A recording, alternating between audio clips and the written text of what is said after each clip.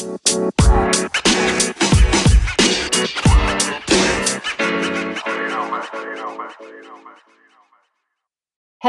and welcome to another edition of Conversations Beyond the Pew. And I am your forever talker, lifetime, won't shut up, Reverend Kara Hildebrandt. And today I'm pretty excited because the other big talker that's in my life, besides me, is a friend, Martha. And Martha, welcome. And she is going to share with us some things from her experiences in the finance world. And so just tell everybody just a little bit about yourself, like where you worked and what you taught. I'm an economist by training. I have a master's in economics. Taught at University of Michigan Dearborn College of Business. Taught business economics and finance for a long time. Been retired almost 3 years. And teaching was really important, and I enjoyed it because I believe it's all about adding value to people. So if people understand something and they get it and they embrace it, you've added value to them. And that's what education's about. So, well, thank you for joining me. And hopefully people will find our conversation intriguing because when you and I talk, we're often talking about finances and managing finances, whether that's in the church world or maybe we're discussing the economy and kind of what to expect, or when we're meeting with investment advisors in our respective presbytery realm. And so today I thought it would be really interesting to try to provide a little bit of hope out there. Because things are difficult, but they're not, the end of the world is not there. And so that I'm going to steer us towards hope. And as we think about things right now, when should you panic and when should you not panic concerning finances? I think the long run goal is don't panic, period.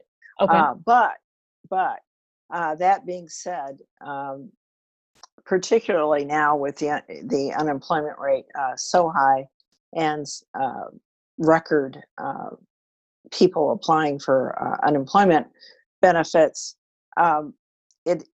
managing your money is really a challenge. So here, I've got a few tips that I think will help.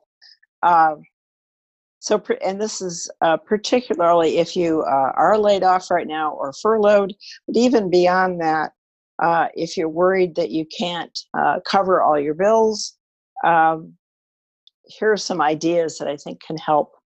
There are things called spending journals, and they don't have to be sophisticated at all. Just keep a list of how you're spending your money. Because I think, I know that if you do this for a while, several weeks, and you get used to doing it, you're going to find out that, gee, I just spent $5 for, I'm going to use an example. Coffee shops aren't really open right now, but they will be. And a lot of us love our specialty coffee. Including me. Drinks. Yes, I know you do too. Yeah. And it's expensive. Yeah. And you would probably be surprised if you kept track. You could set up categories: basic foods, gasoline, special things like coffee, or anything that you think about that is something that is a special treat for you. Mm-hmm. But keep track of how you spend your money. And then on a monthly or even weekly basis, go ahead and take a look at it. And you might be surprised. And so it might be a source, it can become a source of, gee, I don't need to spend this money. Yeah. Or I can wait and spend this money. Which leads me to wants versus needs. Oh, that's hard. We struggle with what's a want and what is a need. A need. Yeah. Yeah, lots of us do. Um, so I think that's the first challenge. What are the wants? What are the needs? Mm. And then beyond that, you have to prioritize things, Yeah. even within your needs. Mm. All right. But let's go to the wants for a second. Uh, so there, we've all got a different list of wants that we'd like to have in our head. Oh yeah. Um, and the more prone we are to spend money on the wants, especially in times like this, we really need to recognize those expenses. And if you're spending money on wants and you're not spending money on important needs, Yeah. that's a problem. Yeah. So if one can recognize and prioritize both the wants and the needs, I think it will help a lot. Mm. Yeah, and really doing some deep digging on that, of maybe even writing that down, because it's easy. Yes, You start to make reasons why the want is a need, when in reality, no, it's not. it just is a want. Right. Yeah. Well, and if you're using the spending journal idea, this will help you identify them. Yeah. Um, so that should help. Um, Another priority, most of us have got credit cards, car payments, rental payments, Mhm. mortgage payments. You need to prioritize your bills. Yeah. Stop using your credit cards. I mean, if you don't have enough money to pay things, stop using your credit cards. And the goal is to live at or below your means, which Right. again, now I keep going back to wants versus needs in the spending journal. So it all kind of fits together over time. Yeah, there's an interlocking overlap, like one Yeah. and supports the other. Oh, absolutely. And the sooner we recognize this interlocking or interrelationship between all these items, Mm. I think you can bring your anxiety level down and have hope Wow. for the next few months. Yeah. Now, the one thing I've been in the reading I've been doing is that a lot of people have not called their financial institutions, their credit card companies. So as you're prioritizing your bills and figuring out whether you have enough money or not to pay bills, this is when you need to call the credit card company, your student loan service provider, the car loan folks, the mortgage payments. Uh, you've got to ask the financial institution for help, Yeah. and they are helping these days.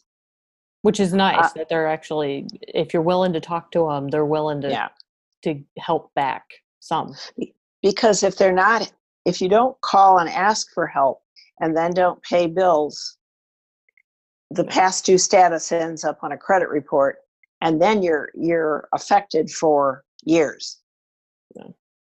So asking for help, um, I think that's really important. If you are on unemployment Hmm. at this point, it is scheduled to end in the summer.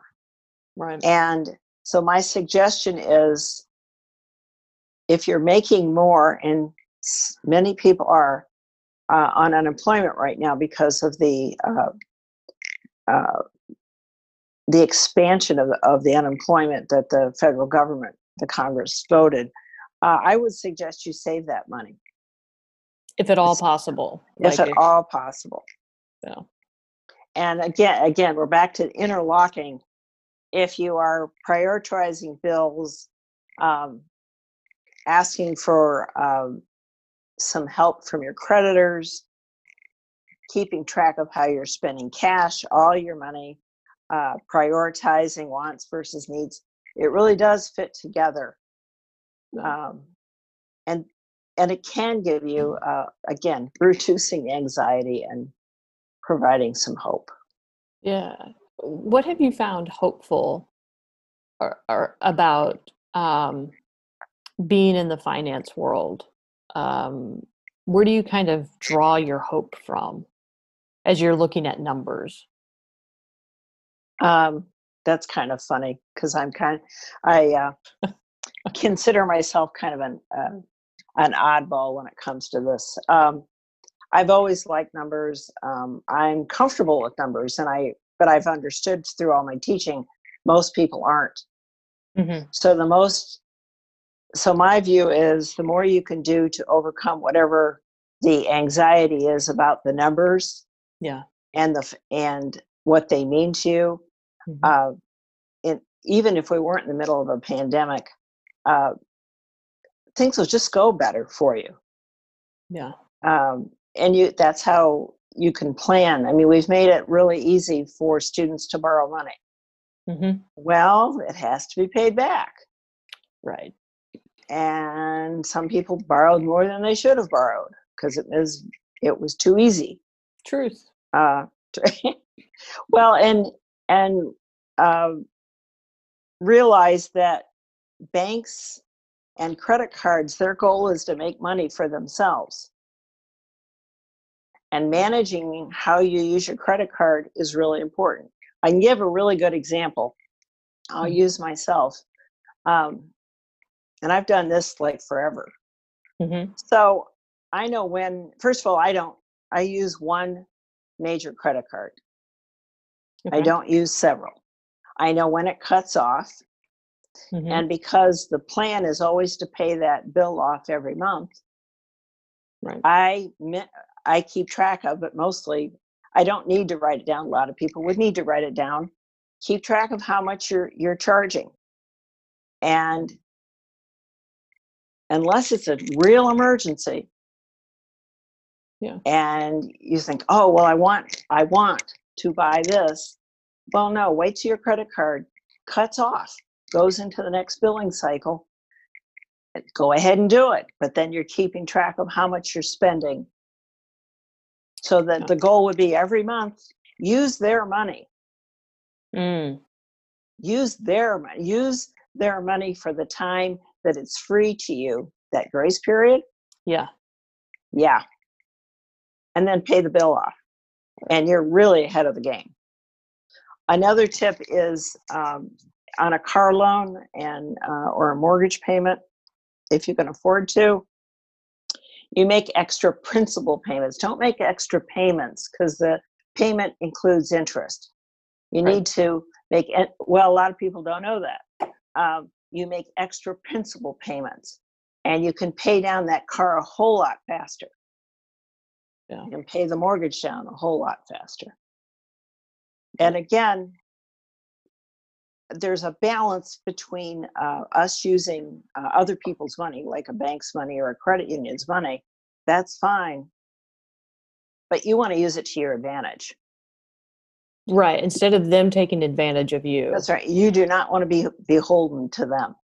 Because the more you are, the more anxiety you're going to have about your finances. And it's hard to be hopeful when you're worried about making minimum payments on credit cards. Right. Right. It is anxiety inducing because you also feel like you're owned by somebody else. That somebody owns Yes. you, your finances, owns your money. Like you have it almost feels like you're out of control of it. Mm-hmm. That's true. If you're using several credit cards and you're only making minimum payments on those credit cards, and you've got a car loan and rent or a mortgage payment, you're really owned by the bank or the banks, the lending institutions. And it's really hard to get out of it. There are good credit counseling services, but you need to be careful because there are some rather unscrupulous types out there that'll say, oh, well, we'll help you, but you don't have to pay a bill. Well, yeah, you do. Right. Discipline. Discipline. Yeah.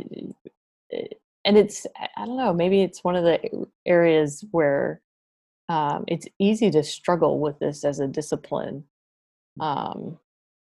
There's something about it that makes it more difficult or anxiety inducing, and maybe it's because of how we grew up, or maybe we feel like we lack certain knowledge or something. I think we've made it, this is just my opinion. I think we've made it way too easy for younger generations to borrow money.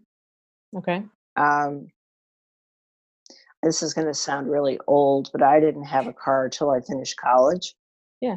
And I remember um, most of my students were leasing cars Hmm. at the university.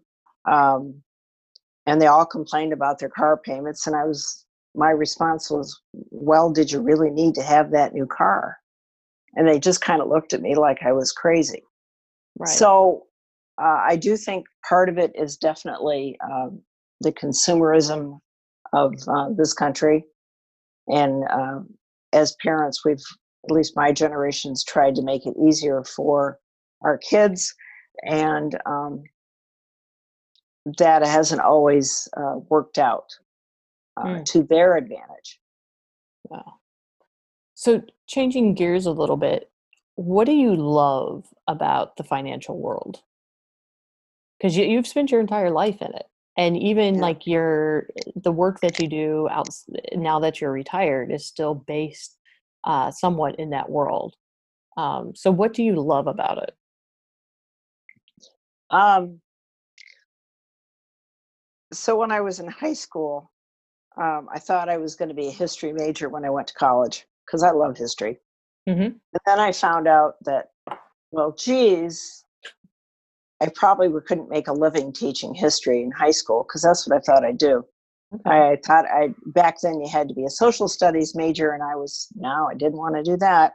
And I had taken some econ classes, microeconomics that looks at the consumer and why we make choices, and macroeconomics that studies these big issues like interest rates and unemployment and monetary policy and Yeah. fiscal policy, that stuff. And it all just made sense. Mm.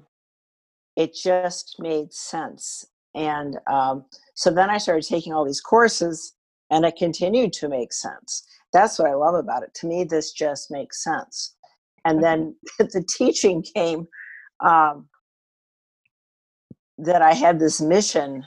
I was in the banking world for a number of years, and then went back to graduate school, and I found out that, gee, I could teach at the college level with a master's degree. Okay. So that was exciting. And then I found out that, a compliment that was paid to me years and years ago by a tenured faculty member with a PhD who said, "You're just a natural born teacher." And I said, "Oh, whatever, if you say so." But the point was, somehow I've been able to um, tell the story. And that's really how I look at economics. Whatever the topic was, I would say to the students, okay, guys, this is a story of, and I'd start it and lay it out with the assumptions and just build my story Mm. and then pull it all together. And actually, it worked. Um, Nice. yeah, and it works. So I've been occasionally run into former students, and I don't even recognize them, and they've said, "Gee, I remember, and you taught me." And that's the highest praise I could ever get. Adding value. That was the goal, to add value. So, Nice. and that's what economists do. We add Mm. value. So that's why I like it. It's just cool. It fits together in my brain, but I'm very aware that it doesn't fit together in most people's brains this way. So, Yeah. Yeah, then hence people the are as teaching. excited as you are about it. Right. Uh, Yeah, I'd always ask students and say to them, "So you probably hated your principles of micro and macroeconomics," and they'd all go, "Yeah." And I said, "Well, you just didn't have somebody who was passionate and geeked out about it like me. So give me a chance." And I did this. And these were juniors and seniors at Nice. University of Michigan Dearborn. And you know, I certainly didn't convince everybody, but I convinced enough of them. Yeah. It Well, worked. and there's something really nice about this image of value added. that even though that is uh, an economics term, that that is also a term used uh, in different ways, whether it's in religion or Mhm. in philosophy of how are you adding value to To the someone world, else's, yeah, to the world, to someone else's life, that it's life. not just taking, but there's something about adding value wherever you are, and that there's Yeah. different ways of doing it. Right. Well, and people talk about giving back. I just have always called it uh, adding value to something. Hmm. Um, and and I still am trying to do that Right. Which in my retirement. Yeah, which is why you do your volunteer work that you do. That's true. That's true. And you have a certain set of gifts that help organizations in ways that not a lot of people are able to do it. So I want to use those gifts as long as I can to help adding value. That's it. Uh, well, this leads me to my final question, which I think it kind of goes with it. Of what piece of wisdom do you try to live by? Can't edit out on this. Wow, this is a hard. You should have told me you were going to do this. No, I ask everybody this question. A piece of It's always wisdom. good because it's always like people, are like, oh, let's see, what piece of wisdom do I live by? Um, in all my relationships, as a wife, a mother, a grandmother, a friend, a professional colleague through the volunteer work, to be as helpful Mm. and as caring and empathetic as I can be. And the overriding thought about that is my belief in God, and um, that I'm here um, to serve people and to figure out the best way I'm supposed to be serving people. That's Yeah. a daily challenge for Right. me. Yeah. No, I think that that's really good. See, How I'm about it? glad I didn't prep you for that. And I don't Yeah, prep really. anybody when I ask that question. And you know what? The other way to reduce it down is that I can add. Here we go. Add value to every one of my individual relationships. That's a Absolutely. good end. That's a good summary. Whether it's friendship, uh, the family relationships, the spousal relationship. Yeah, I think that's a good way to put it. So Well, edit out all the garbage, but really, that's a good no, summary. no, because there was the whole process of thinking through that. No, that was good. So thank you, and to all those out there listening, these are real conversations that I don't generally edit. Uh, and this, hey, only every now and then do I have to edit a little bit. Sometimes, people start swearing or something like that. Didn't Um, swear. no, we did not. I am really proud of us. And for all my listeners, so thank you, Martha, for joining me today. And well, I'll see you around at happy hour before too Yeah. long on Zoom.